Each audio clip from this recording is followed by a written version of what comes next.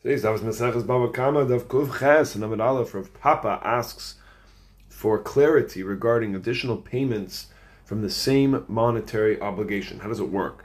So the case is when a person stated a claim that a deposit was lost. Person put something over there. He says it's lost. He even takes a oath, he takes a teshuva, and then he actually admits that it wasn't lost and it's still in his house.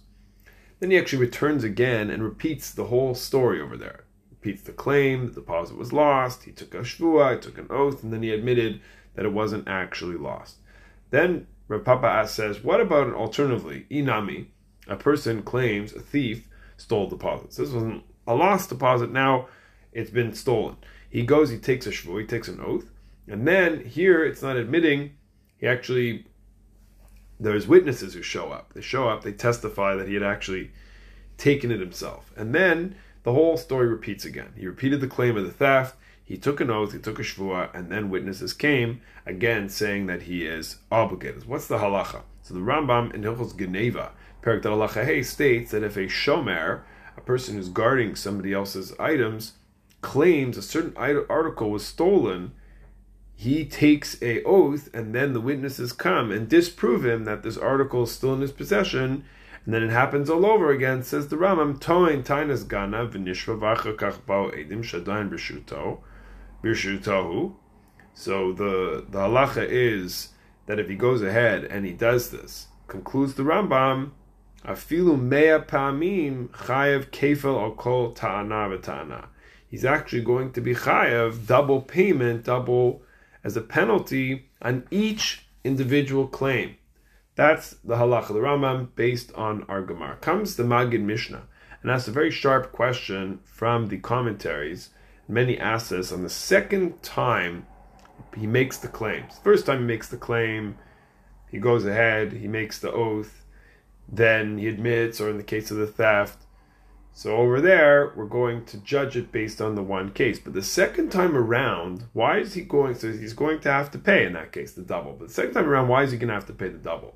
If you think about it, the whole obligation, the whole requirement to pay double, it's the result of the courts requiring an oath, requiring a shvua.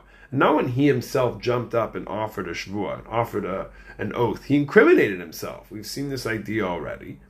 So now, how could the court require an oath if he's chashud al shvua? We can't trust that this person's going to get up and swear truthfully, because he lied the first time around, as the witnesses showed up and said, what are you talking about? The item is still in your possession. So the answer given is that we could suggest that they knew that he did teshuva. They knew that he repented. They knew that he really felt remorse and all steps of teshuva about everything that happened, and is making a commitment and an effort. He wants to be a better person. And based on the Rambam's formulation, it could be the case for even 100 times he does teshuva in between each time, 99 times of doing teshuva, which means that he did teshuva on all the prior ones, and therefore he can be believed on his oath each round because he's shown himself to be very difficult.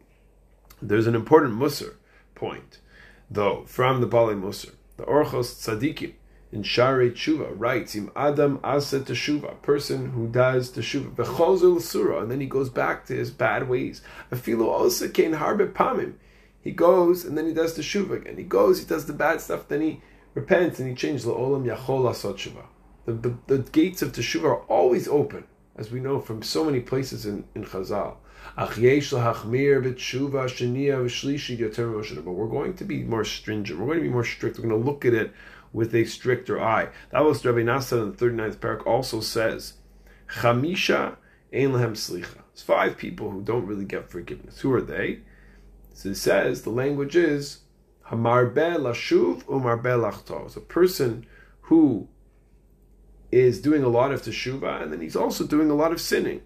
Meaning that he's going on and he's doing it over and over again. So we see this idea that teshuva, of course, is open. Hashem always gives us the opportunity to fix our mistakes, to pave a better path forward. However, the message is very clear. Change is hard to keep up and consistent, but it gives a person incredible legitimacy and respect.